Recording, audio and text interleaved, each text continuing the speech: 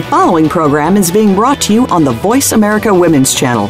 For more information about our network and to check out additional show hosts and topics of interest, please visit voiceamericawomen.com.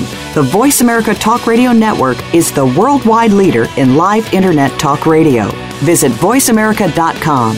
The views and ideas expressed on the following program are strictly those of the host or guests and do not necessarily reflect the views and ideas held by the Voice America Talk Radio Network, its staff, and management.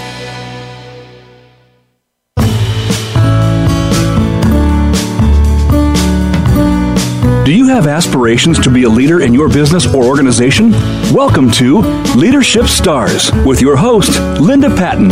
Each week, we feature true leaders, recognized in their fields, who provide insight and ideas in creating a strong team and how you can become an effective leader. Now, here is Linda Patten. Welcome. And this is Linda. And I have, one of the most interesting gentleman that I have ever met. And I have to say that I was blown away. We actually sat down and had a meal and talked for about 2 hours. And I was so impressed and inspired by Adam Cortez, who is our guest today. And let me tell you just a little bit about him. I love the fact that he started his first business when he was 14, and it was an IT business. And then he sold them both by the time he graduated from high school. I mean, this is a man who knows what he wants to do and knows what he wants to be and does it. And he is now working with business owners and leaders who are really ready to make impact on the world and to take control of their dynamic lives. And he feels very strongly about lifelong learning, which has been a passion of mine, and is actually probably my number one value, is around the love of learning. And so we resonated really well, and I wanted to have him on the show and to share with my audience and all of you what's inspired him and why he's doing what he is doing. So with that, let's welcome Adam Cortez to the program. Adam, welcome. Hey, Linda. Thank you. It is so great to have you here. Yeah, I'm so excited. So, Adam, do me a favor. I gave just a little brief history about, what you've done in the past and really how entrepreneurial you've been from a very young age. I mean, 14 years old. That's pretty awesome to grow a business that's big enough that someone wants to buy it. And you actually had, two at that time? How did you go about doing that? Yeah, so I started them early on, early sophomore year, junior year of high school. I remember sneaking out of class to go to the bathroom to talk to our some of the people that we were buying resources from for our IT business over in China. Just kind of like, I'll be right back, and disappearing. And when I sold them, it was really because I was going to go to high school or go to university, and I knew I couldn't handle both, and I was in the middle of a long-term relationship, and so all this stuff was going on. And I just found one of my friends who was running an IT business at the time, was doing pretty well for himself, ended up taking over my clients and bought my book of business from me, for, I think I sold it for like $5,000 or $10,000, something like that, for both of them, and disappeared, and that was all she wrote, and that was all I, at that point, that's all I knew. I didn't know any better. It was early on, and I look back at it, it was a learning experience. It was just one of many that I was going to take on and learn from as I started growing and really building out my businesses. So, Adam, I have a question for you. You have this really rich life. It started very young. You were obviously curious and extremely smart and wanting to do something other than just high school. I mean, high school is a time when people for me, they're cheerleaders, they're football captains, they're on the newsletter, they're on the yearbook staff, they don't do anything. There's a real sort of dichotomy between, the folks who are really building their resume for college and the folks who are, the far end is those that are sort of coasting their way through high school. So was there someone in your life who inspired you to be that person who wanted more out of high school than just activities and learning and that kind of thing, and caused you to want to go that far and to take on that responsibility? So who was that person?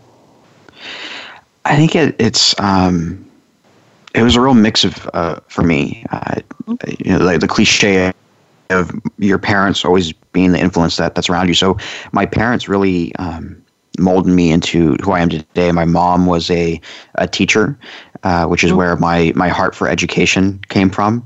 And my father is a small business owner. And so I was always at work with both of them, always learning about, I was installing the floors. I was doing electrical work, plumbing. I was putting A-frames up. I was doing roofing. And then I go to school with my mom and learn how to lesson plan and grade papers and write all of these little things that added up to who I became. And so in high school, I took lessons away from high school of how to, be a researcher, how to learn for myself, how to write well, how to communicate with the people around me. And I took those little lessons and put them in my pocket, and I learned from it. But I was already applying those lessons and what I had learned from my parents and from being out in the workforce already with them during the summers and all of that. And I went, well, I can do all this other stuff. So I was always around entrepreneurs from an early age, and I think it just all, this big bubble of being in the Silicon Valley just encompassed that of what I wanted to become. Okay, that's pretty inspiring. I have to say that somewhat like you, both my parents worked. My dad was an engineer, an operating engineer with the University of Illinois at their medical campus, and was an amazing man, was out of the house by 5 o'clock. He did come home early, though, because he wanted to be able to see all of his men. So he wanted to see the guys who were coming off, the night shift and talk about, what happened last night and what do we need to know for the day shift. And then he obviously was there for the day shift, but he stayed long enough for him to see also the folks who are in the in-between stage as well. So he always knew everything that was going on in that 24 hours. He was very aware of that. And then my mom, she was incredible. She was a secretary to the chief researcher at the American Can Company in Barrington, and she was just an amazing woman. I stand in awe with her because she typed these reports that were in triplicate or more on a typewriter. Wow. And if the researcher changed one word, it often meant retyping the entire paper. And I thought, here's a woman who can really do anything. She was a community leader up front. So like you, she inspired me. I started to work when I was in grade school and actually worked at a laundromat where we collected clothes, washed them, ironed them, put them back in bags and everything else. And for a quarter an hour, I actually was in the workforce. So please don't tell anybody that we had child labor, but it was fun. we had a really good time. So education and lifelong learning is a passion of yours, and it's what your business is doing right now. Tell us just a little bit about, one, how you got into this and sort of how it's formatted in a very unique way, and I'd like the audience to hear about that. Yeah, so just to start with a little bit of my journey, right? So my journey was I went to university and after a semester dropped out and just kind of went, this isn't for me. This isn't what I want to be doing, at least in this kind of a setting. And so I left after my first semester going, well, what's next? And I went back and actually worked in education. I worked in education for about 3.5 years at different high schools and then a private school for dyslexic students, and really just absorbing what was going on. And I walked away and opened up my next business, which turned and morphed into what I'm doing today, and always taking along the lessons with me of, how do we learn? How do we want to learn? And where do we want, that education to come from? And so when we piece together what's now DKM Global, we really wanted to bring a place for entrepreneurs to learn, to be a part of their education, to be an active participant in it, and really ask questions be able to be like, no, we want to learn this now. We're ready for this part, and being open to asking for the support that they really need. So we put together these programs, master classes, essentially of different topics for our clients and for the people that are entrepreneurs to really learn from and be a part of their own learning style, from whether it's audio, written materials, or video. We try to give a different range of learning so that all learning patterns are incorporated in the way that we teach.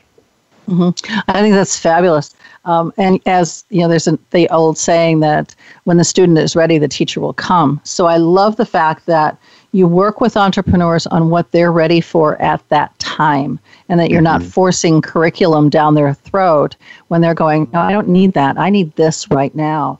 And I also find it interesting, Adam, that you're working with different learning styles. Was that something that came out of your work with the dyslexic students?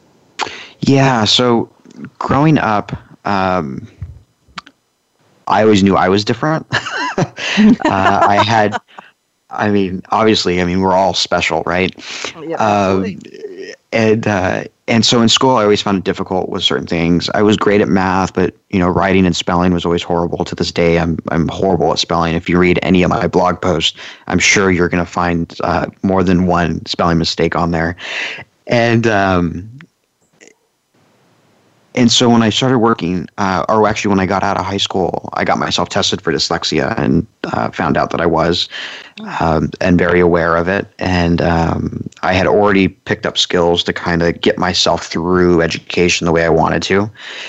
And so when I worked at the school in Belmont for dyslexic students, called Charles Armstrong, it was very humbling to see these students that had been struggling through elementary school and middle school and find their home and find this place where they were embraced for the way that they learned and the way that they needed to be taught, and being advocates for themselves and saying, hey, I don't learn that way. And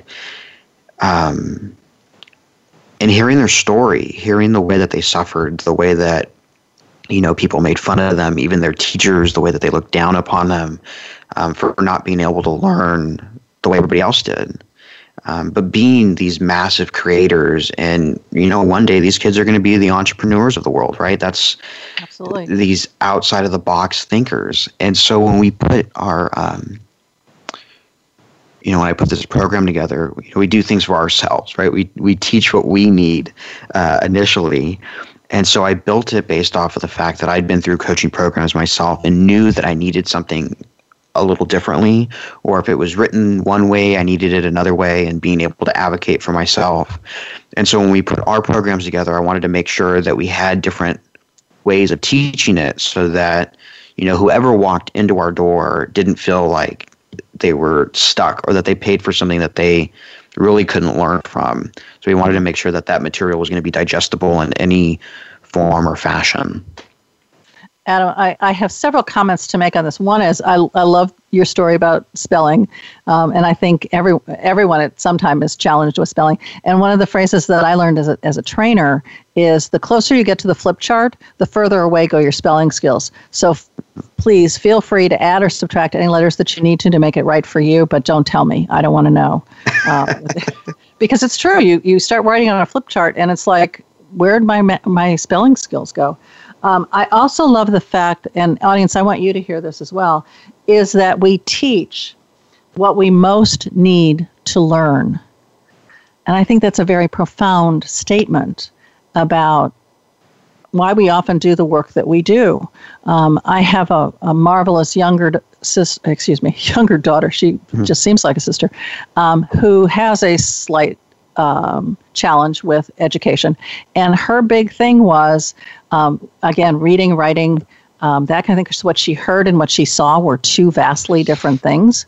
Mm-hmm. And to get the public school to understand that she just needed a minor modification. She didn't need a whole new curriculum. She didn't need an individual education plan. She just needed minor modifications. And the teacher's responses oftentimes were, I don't have to modify my classroom for her. She doesn't have an IEP. She's not that seriously challenged. And I think that's what's wrong as well, is the fact that the institution is set up in such a way that these kids can't use how they've modified to be able to learn. And I think that's a real crying shame. And I'm glad to see that these special schools like the one you worked with in Belmont, who are saying these kids are special. They're going to be the bright kids out there running our new businesses. So that's terrific. Yeah, and I think one of the, just to go back a little bit, I think one of the tragedies is the way that these new teachers are being taught. They're not taught to deal with different learning styles, right? They're taught in this one way of teaching, and then they get, tossed into the world, and they're like, go, but they don't have the tools that they need to be really these effective teachers and leaders that we need them to be. And not to say that they don't try, but they aren't, unless they go through a special program, unless they're going to go into this special ed learning, they're not equipped. And then they get students, they're overpopulated classrooms, they're trying their best, but at the end of the day, they are not equipped for what's coming their way. And I think it's also tragic sometimes when they put a brand new teacher, she may be 22, 23, in a class of students who are just going into their teen year. So usually age, the fifth grade is the one that strikes me from both my girls. And those kids have so many hormones running through them at that time that you almost need a skilled professional, someone who's been doing this for a long time, because the young teachers, as you said, are robotic, and they're told, this is how your students are going to be, this is what you're going to do, and this is the curriculum you're going to teach. And then they get these kids who are really, really emotional and, needing structure, but not that kind of structure. They need structure within what's going on with them, and these teachers don't know how to handle it. Do you have a quick tip that we could send off to those teachers? I think it comes back to the personal touch. I mean, we're so regimented and following these rules and this certain type of curriculum and doing it one way or the other way, instead of being in touch with the human that's in front of you and really understanding their needs and what's going on. These kids have so many issues, so many different things that could be going on with them that the teacher just doesn't know how to deal with. And if they took the time to say, hey, I'm here for you, what do you really need? And open up that dialogue, I think there's a different relationship that'll form that will allow them to, teach effectively. Wow, Adam. And audience, I just want you to hear that, is have a dialogue with these kids, have a conversation, dig deeper, find out what they really need, what they really want, and then see how you can make that happen in the classroom. So think on that while we take a quick commercial break.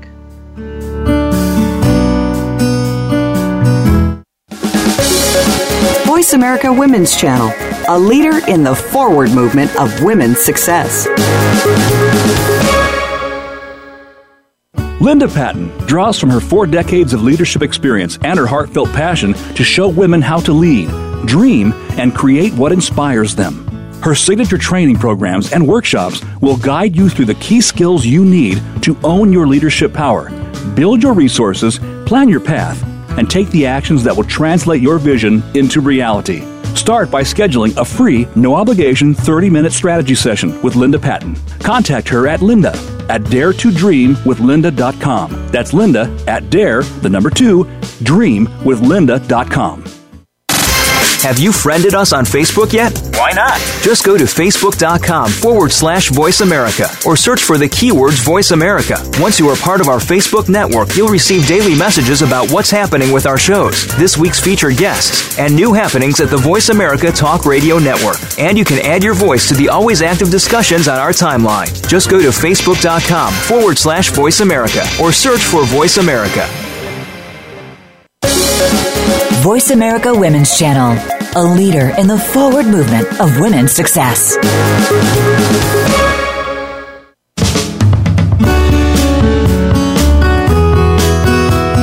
You are listening to Leadership Stars with Linda Patten. To reach the show today, please call 1-866-613-1612. That's 1-866-613-1612. You may also send an email to Linda at daretodreamwithlinda.com.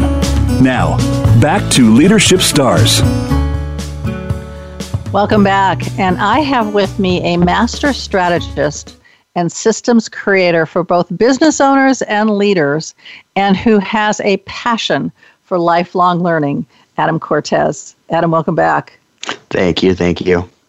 Okay, before the break, we were talking about, doing different things for students with different challenges in education. And I know we talked in the break about what this segment was going to be, but I want to ask you one question. I met Walter O'Brien 2 weeks ago. And here's a man who has his own TV show called Scorpion. And he's, a 197 IQ. So someone who definitely did not fit in school.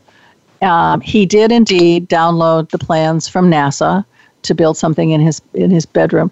And the man has a passion for, what do you do with kids who are like me, who are extremely brilliant, and how do you educate them? How do you make sure that they don't get bored and go off and do things like steal stuff from NASA? And so do you have any thoughts around highly intelligent people and how to keep them engaged in learning? Well, I think it comes back to it's this one system does not fit for everybody. Actually, It doesn't fit for anybody, quite honestly. And it comes back to individual learning. I think, and this is actually, I just wrote a blog post on this about where I think coaching and mentorship and apprenticeship is going to take over for a lot of this higher education that, we're spending hundreds of thousands of dollars on as students. And I think where it comes down to is that at some point, we all need an individual mentor, someone that's going to take us under their wing and show us the world and open doors for us that we couldn't do on our own. And so I really think that for anybody, even those with high IQ, low IQ, whatever, it comes back to who's guiding you, who's taking you on this journey. And it needs to be one-on-one. It's not going to be this one-to-many model that education has been stuck in for years. And something that coaching is kind of trying to go into. And we've seen it fail over and over and over again. It needs to be really this one-to-one mentorship, apprenticeship style of being taught and being, taken through the journey and path with somebody else. And Adam, I think that's so right. I totally agree with you that the coaching industry, the more we're seeing more and more coaches because people want that one-on-one. I have to say that my business is where it is today because of the coaches that I have had who have broken me through those aspects where I said, no, I don't do that. I don't do television. I don't do radio. I don't write blogs. I won't do social media. I don't have a website. And it was just really funny. I said that to my first coach, and she looked at me like, and I said to her, I don't know what you expect to do with me, but good luck. And needless to say, we've done all of those things. Social media is still a bit of a challenge for me, but I'm working on it. But I love the idea of stepping back into the apprentice model. I mean, that was such a successful way for people to learn craft. If you think about it, in the medieval times and the Renaissance and all of that, it was a highly structured and yet highly individualized way of bringing people along until they mastered whatever it was that they were doing, from carpentry to electricians to plumbers, whatever it might be.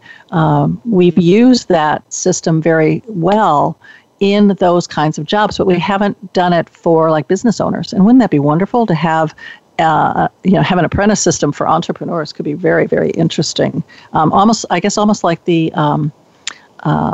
incubators that we have started. Yeah. Yeah. I mean, it's something that's been becoming more popular, right? The incubators and the accelerators that are popping up. That's really what's happening. And I think more leaders out there are jumping into those roles of being a mentor for someone else. They know it's time for them to give back. So it's definitely that shift is happening. It's a slow shift, but it is definitely happening, at least in the Silicon Valley. And we're seeing it, up and down California with all the clients that we have and incubators that we've been partnered with. Mm-hmm. We've seen that kind of partnership with the individuals go on. So it's great to see. That's awesome. And Adam, I understand from our conversations recently that you're going to pick up and travel both the U.S. and Europe. And first of all, I want to ask you, so what inspired you to do this?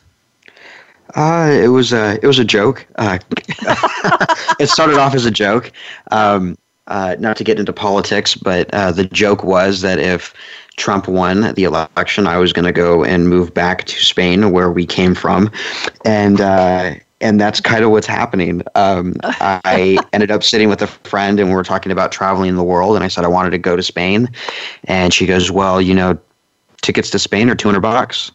Wow. Look, and I go, "Really?" She's like, "Yeah, well, pull up your phone right now." And I pulled up my phone and I pulled up the tickets, and sure enough, it was $219 to Spain. And she goes, "Well, pull out your wallet and buy the ticket." And I go, "Oh yeah, haha, I'll buy it. I'll buy it when I get home." She goes, "No, buy it now. Buy it now." And and I did. And so I will be taking off to Europe in October. And so I was sitting there and contemplating as I'm slowly and surely getting rid of all my things, which I've now completed. I was going, I haven't seen a lot of the U.S. There's a lot of companies that we could reach and talk to while if someone was to travel the U.S. from our company. And I said, well, we built this business to be remote. We built this business to be able to travel and see the world. So I might as well, as a CEO, take initiative and go do that. So I'm doing a world tour, more or less, starting with the U.S. I'm going down through the south, up the coast, and across the north, back down from Seattle into Portland, Oregon, and then back to San Jose. And then in October, I take off for Spain and start talking at conferences in Europe. That is intense. And as I remember, you're doing quite a bit of traveling around Europe as well. You have specific countries that you're trying to target? Yeah, I'm actually, so I'll be in Spain. I'm going to do the Camino de Santiago pilgrimage. And then I will be flying over to Greece, staying with some friends in Greece, going to Rome, staying with friends in Rome, traveling to Ireland and Scotland, and then back over to Portugal to stay with one of my business partners in Portugal, and then eventually finding a residency in Spain or Portugal. Haven't decided yet, but one or the other. And ship my cat from San Jose all the way to Europe. Oh, that's sweet. And when you'll be in Scotland far after we're there. We're there in September, but I do suggest that you go visit Dornoch, just because it's my home away from home, and it's just a really great, magical place to be. So if you get a chance, do stop by and say hi. Now, you had another trip planned that was inspired by something your father has. Could you tell us about that trip? Yeah, so my dad has a 1970 Chevelle SS 396 4-speed Cal induction. It's just a beautiful car.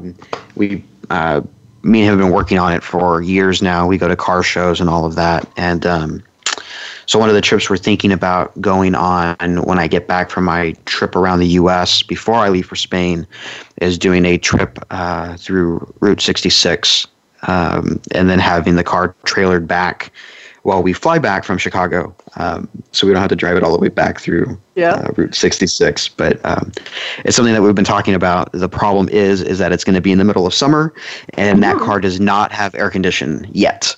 So it's we'll see what exactly happens if we are able to get AC in that car before we decide to take off.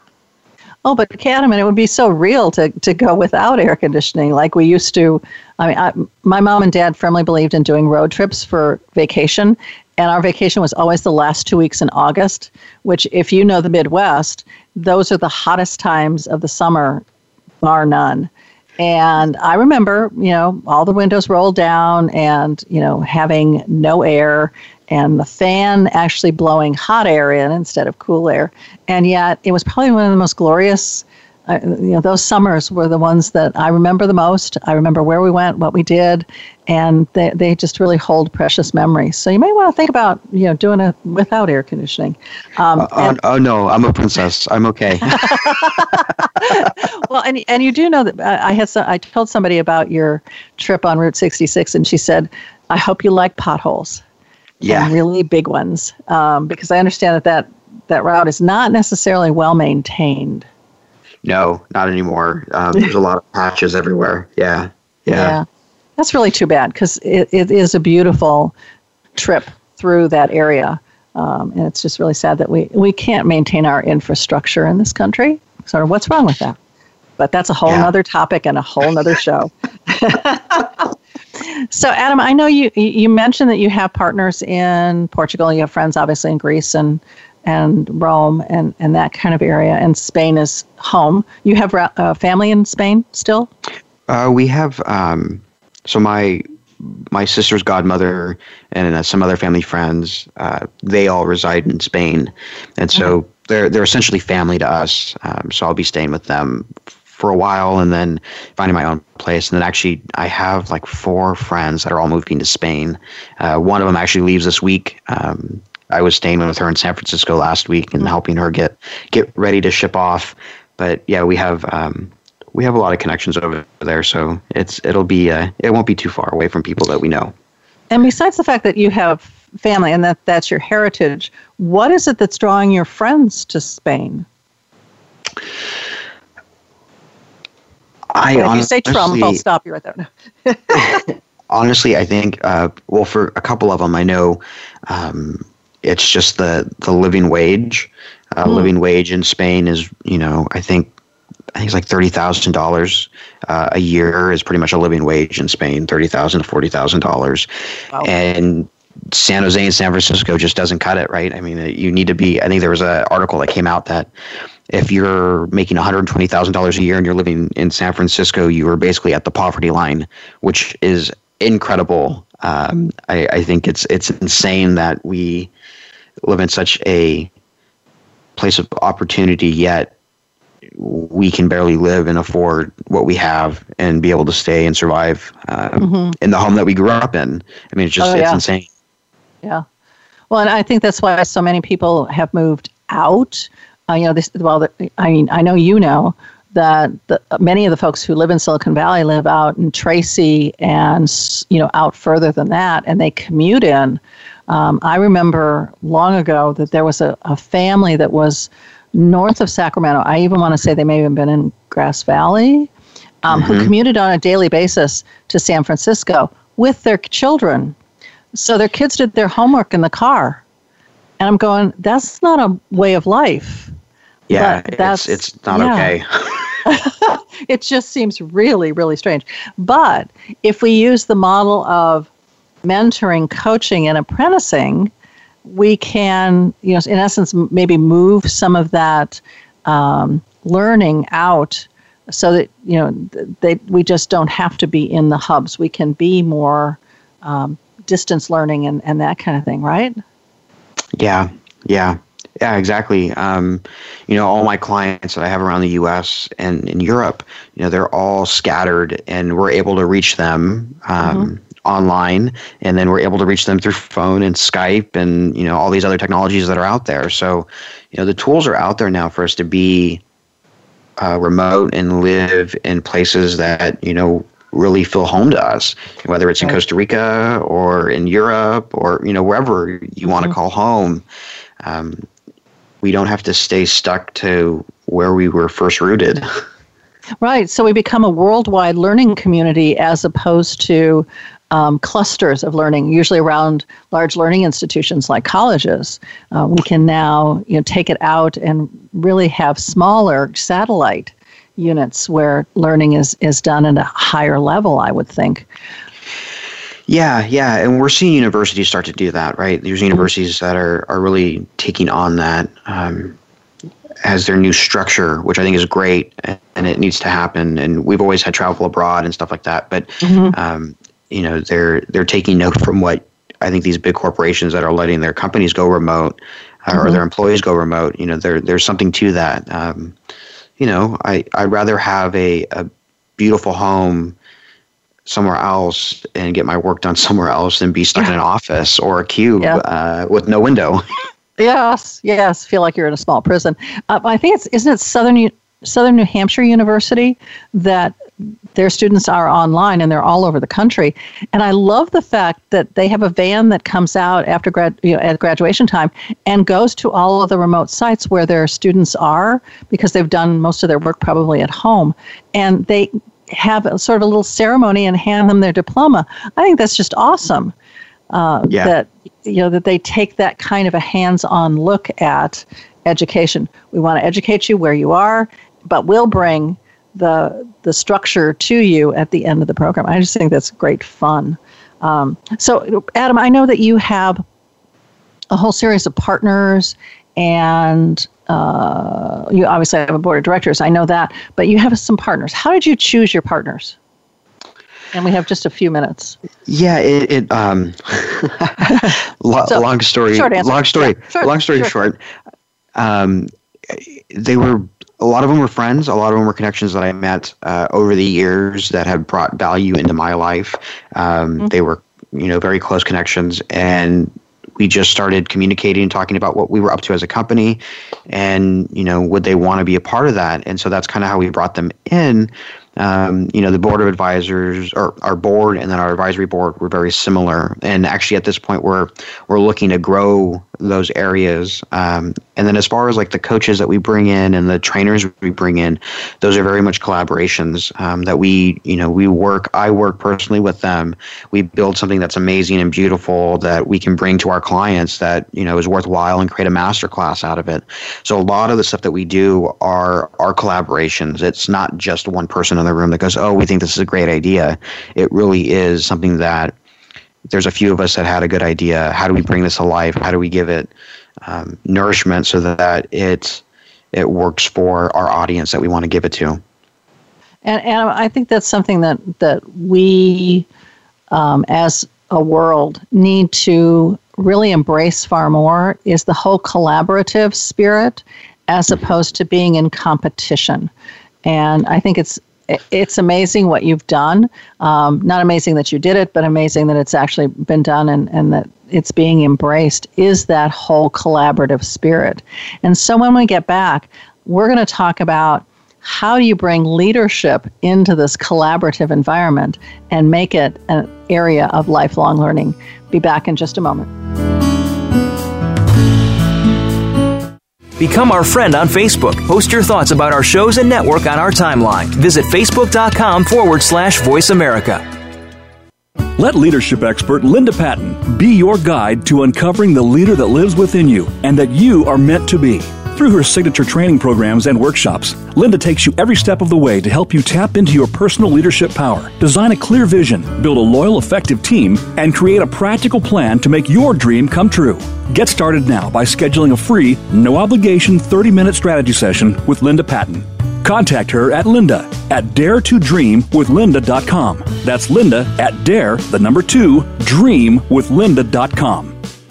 Have you had a chance to check out Voice America's online magazine and blog, Press Pass? If you love our hosts and shows, check out articles that give an even deeper perspective. Plus topics about health and fitness, movie reviews, philosophy, business tips and tactics, spirituality, positive thought, current events, and even more about your favorite host. It's just a click away at vapresspass.com. That's vapresspass.com. VA Press Pass by Voice America. All access, all the time. Voice America Women. Your passion starts here.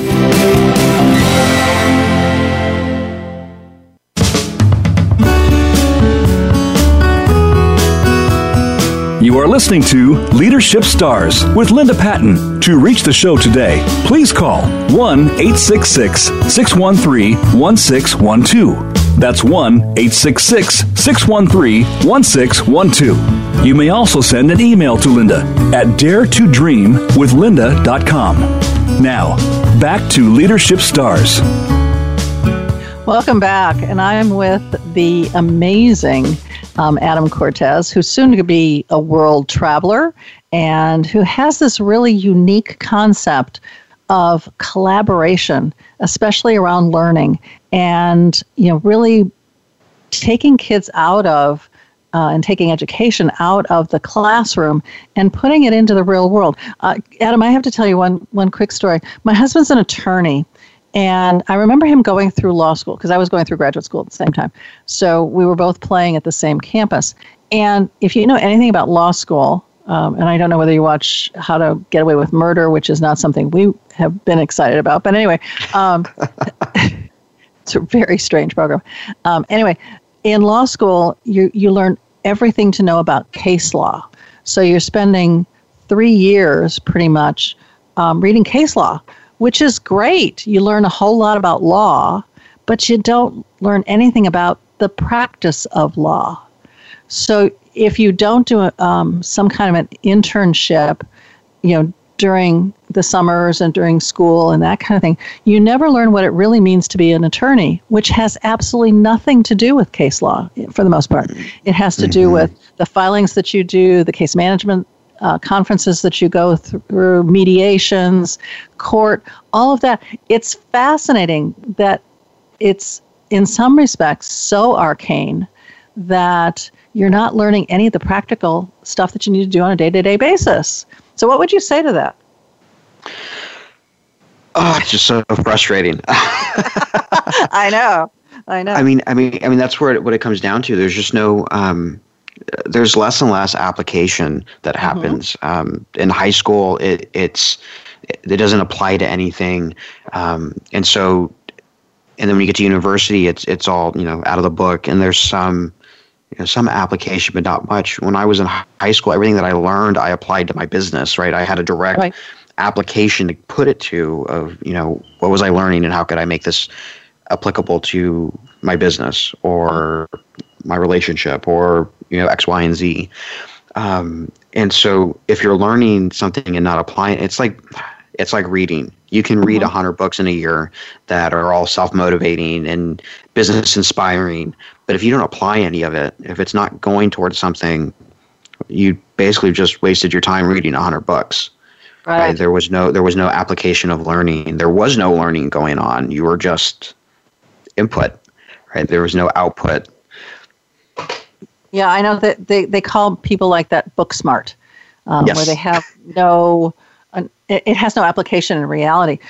Okay, I'm going to diss on the education's the further education. So PhD programs, another place where it's research based, which is great. But again, how do you apply it? And it's one of the things I love about like the EDD, the doctorate in education. It's application based. There used to be a director or a doctorate of nursing that was application based. So it had to do with practice. It didn't have to do just with research. And I think those were really powerful doctorates where you were really digging into how do we apply this? How do we do something with it as opposed to just research based? And please, all the PhDs that are out there, I do value the fact that you've taken the program and you've done all that research and you've learned all of that. But I'm all for application-based higher education, if at all possible, so that we actually are not just book smart, but we actually have the way to use it in our everyday lives. Yeah? Yeah, I want to comment on that real quick because I had a conversation with my friend last week. We were actually walking around Golden Gate Park, and he builds LMS systems for universities. He's in one of those companies, and I won't say which one. Okay. I'll save him that. And we're talking about LMS's learning management system, which is how we export information out to students online. Right. And we were having this conversation about PhD programs because he's entering one and he's very disenchanted from them because the lack of application. And he's been working in education for years. And the conversation we had was very much around the idea of, the lack of application and and how these PhD programs are run and the way the universities run them, where it isn't about the student. It isn't about whether or not they're learning or not. It's whether they can, one, use it as a PR stunt, two, capitalize on the students that are going to pay, the rest of their lives in tuition. And then these students are really no longer just students and doing research. They're running a business. They're applying for grants. They're trying to get more money in so they can do the research. These lifelong researchers are having more issues day by day. And then they got to hope that the government funds their projects, which, that's a whole other issue, right? So there's a lot of backwards thinking in the way that these education systems run, especially the ones that we hold in high esteem, right? It's just not the real world application for it no longer works, and it's something that needs to be looked at and fixed. And we have people that that are not going back to this higher education model and are doing amazing and great things. So how do we apply those and teach other people that are going through education how to be these leaders and not just do these 4 to 6 years in waste. Right. And I think that's why the college system is called an institution, because it's what it's become. It's no longer an environment of learning and growing and experimenting and that kind of thing. It's become a true institution that, as you said, has to get grants in order to fund the research, and so it becomes a sort of a continuous circle that's driving us down the rabbit hole. So how, I know you work with leaders, how does your overall system around lifelong learning work in growing leaders? Yeah, I think such a loaded question. I was going to say, I ask the tough questions, right? Yeah. So our the way that we work with our students, more or less, is we take them in where they're at. We figure out where they are in their process, and we work primarily with startups. Right, startups are our bread and butter as far as the companies we work with. And we look at where they at and assess it. We find out what their weaknesses are and what their strong points are, and we try to figure out how do we really support them where they're at and make sure that they can grow. And that's usually comes down to like the bare basics of how to start a business, which, we get startups that these guys are just engineers. And I say just engineers, but they're engineers with no business skills. And they don't have the people skills. They've been in a room locked away, building and coding and developing. And so we got to teach them some of the soft skills and some of the, how to pitch, how to talk to people, how to be engaging, how to ask the right questions when you're in the boardroom, all the way to, once they get funding and they're in their Series A or Series B or Series C round, how are they sticking to their mission and vision? If they have one, and if they don't, we need to build one, so that their employees feel compelled to work with them, right? How do they keep their employees around? How do they build up their reputation? How do they keep their footing in the community? How do they stay part of the community? How do they, how are they giving back? Because it isn't just about, what can they take from the rest of the world? It's how do they give back? How do they hold their own footing in this community that they're building, right? So it's always engaging. It's always an engaging conversation with the leadership team, with their management team, and then really looking at their general team to see, does it match? Is this working for you? What's not working? How can we go back to leadership and say, hey, it's time to really take a look at this and no longer just staple those words to the wall and walk away from it. It's really time to take a good look at your mission, your vision, and how are you going to implement this, across the board so that everyone feels that they're important and that they're being seen and that they're being valued. Yeah, and now just gave us at least 4 more episodes. It's so spot on. I love the fact that you start them where they are now. In other words, you make no assumptions at all about what they know.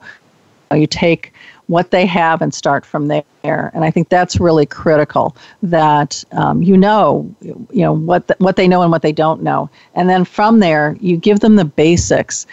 You're right, engineers perhaps aren't exceptional at business skills or people skills. And I find this true of many entrepreneurs. Folks who have worked for someone else. They've been in a large organization, whatever, and they go, I could do this. I can do this on my own. I don't need to be here. And it could run from, hairdressers to landscapers to pool cleaners, whoever it might be. And they decide, I'm going to form my own business because I can do this and I can make money. But what they don't realize is that there's more to it than just having the skill of being able to do whatever the job is, that there's the whole business side and the people side that you have to know as well if you're going to grow. And they go, well, I didn't know it was going to be that hard. I thought I'd just go out there and do my thing and everybody would love me and come work with me. And wow. And I think that's a real wake-up call for many entrepreneurs who have stepped out of a corporate environment or even just another small business and said, no, I'm going to do this on my own. That it's not all, you don't see all the stuff that goes on behind the scenes. I can even say that about my husband. He worked in a law firm. He was a partner in a law firm. He knew a lot about the back room, but when he went out on his own, there was a lot of stuff that all of a sudden, systems that we needed and things that we needed to do. And it was like, wow, there's a lot of other stuff around that. And of course, then you get to my favorite, which is all mission, and goals. And, what is your 5-year vision? And is it big enough, number one, to make it through the year, much less make it through 5 years? And is it enough to inspire the people who work with you to want to come along? And, I think somehow or sometimes there's this sense of, well, of course they're going to come along. They're going to be, they're going to get it, and they don't. And it's how do you communicate that, right? Yeah, totally.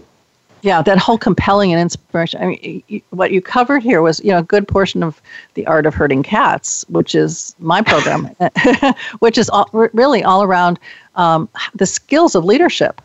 We call people leaders just because they're at the top of their game or whatever, but do they really know what it takes to lead a team or lead a group of people and really get them moving in the same direction so that you actually hit the vision that you're looking for in 5 years, right? Yeah. And it's, again, it comes back to, are you learning? Are you applying new things? Are you trying new things? Are you actively trying to be a participant in what's going on? Or are you just sitting back from the sidelines and, calling yourself a leader and there's nothing happening, right? So it's always going back to, are you learning? Are you getting educated in something new? And then how do you apply it, right? So it all comes back full circle.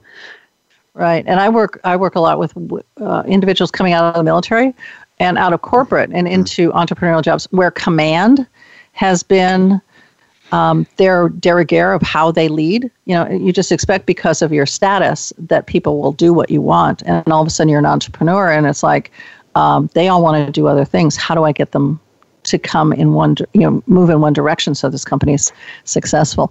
So, Adam, I know that you have a free gift for our listening audience. Would you like to tell them a little bit about it? Yeah, so we have our academy, our startup academy, and the gift is a month free access to all of the education and teachings that are in there. So there's about 30 classes with audio and also homework assignments, worksheets, all of the above for you to access. And so we will give you access for the first month for free. And then after that, it's I don't even know what the monthly fee is, but there is a monthly fee. It's on the website. Okay, great. And can you give the audience just 5 of the topics that they would have access to? Yeah, so we go through your compelling why. We talk about money and money mindset. We go through P&L.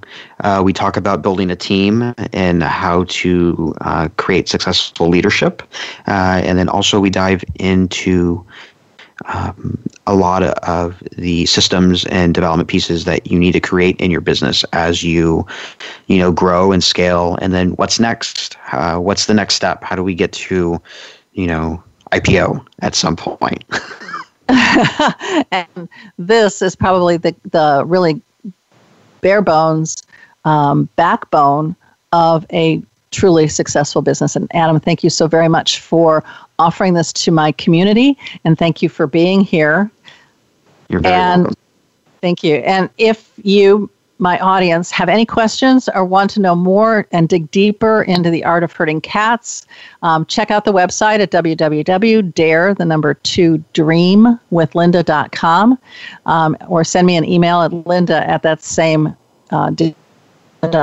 Also remember that Leadership Inspiration is soon to come out. If you're interested in that, also go to the website. So until next time, be courageous, dare to lead.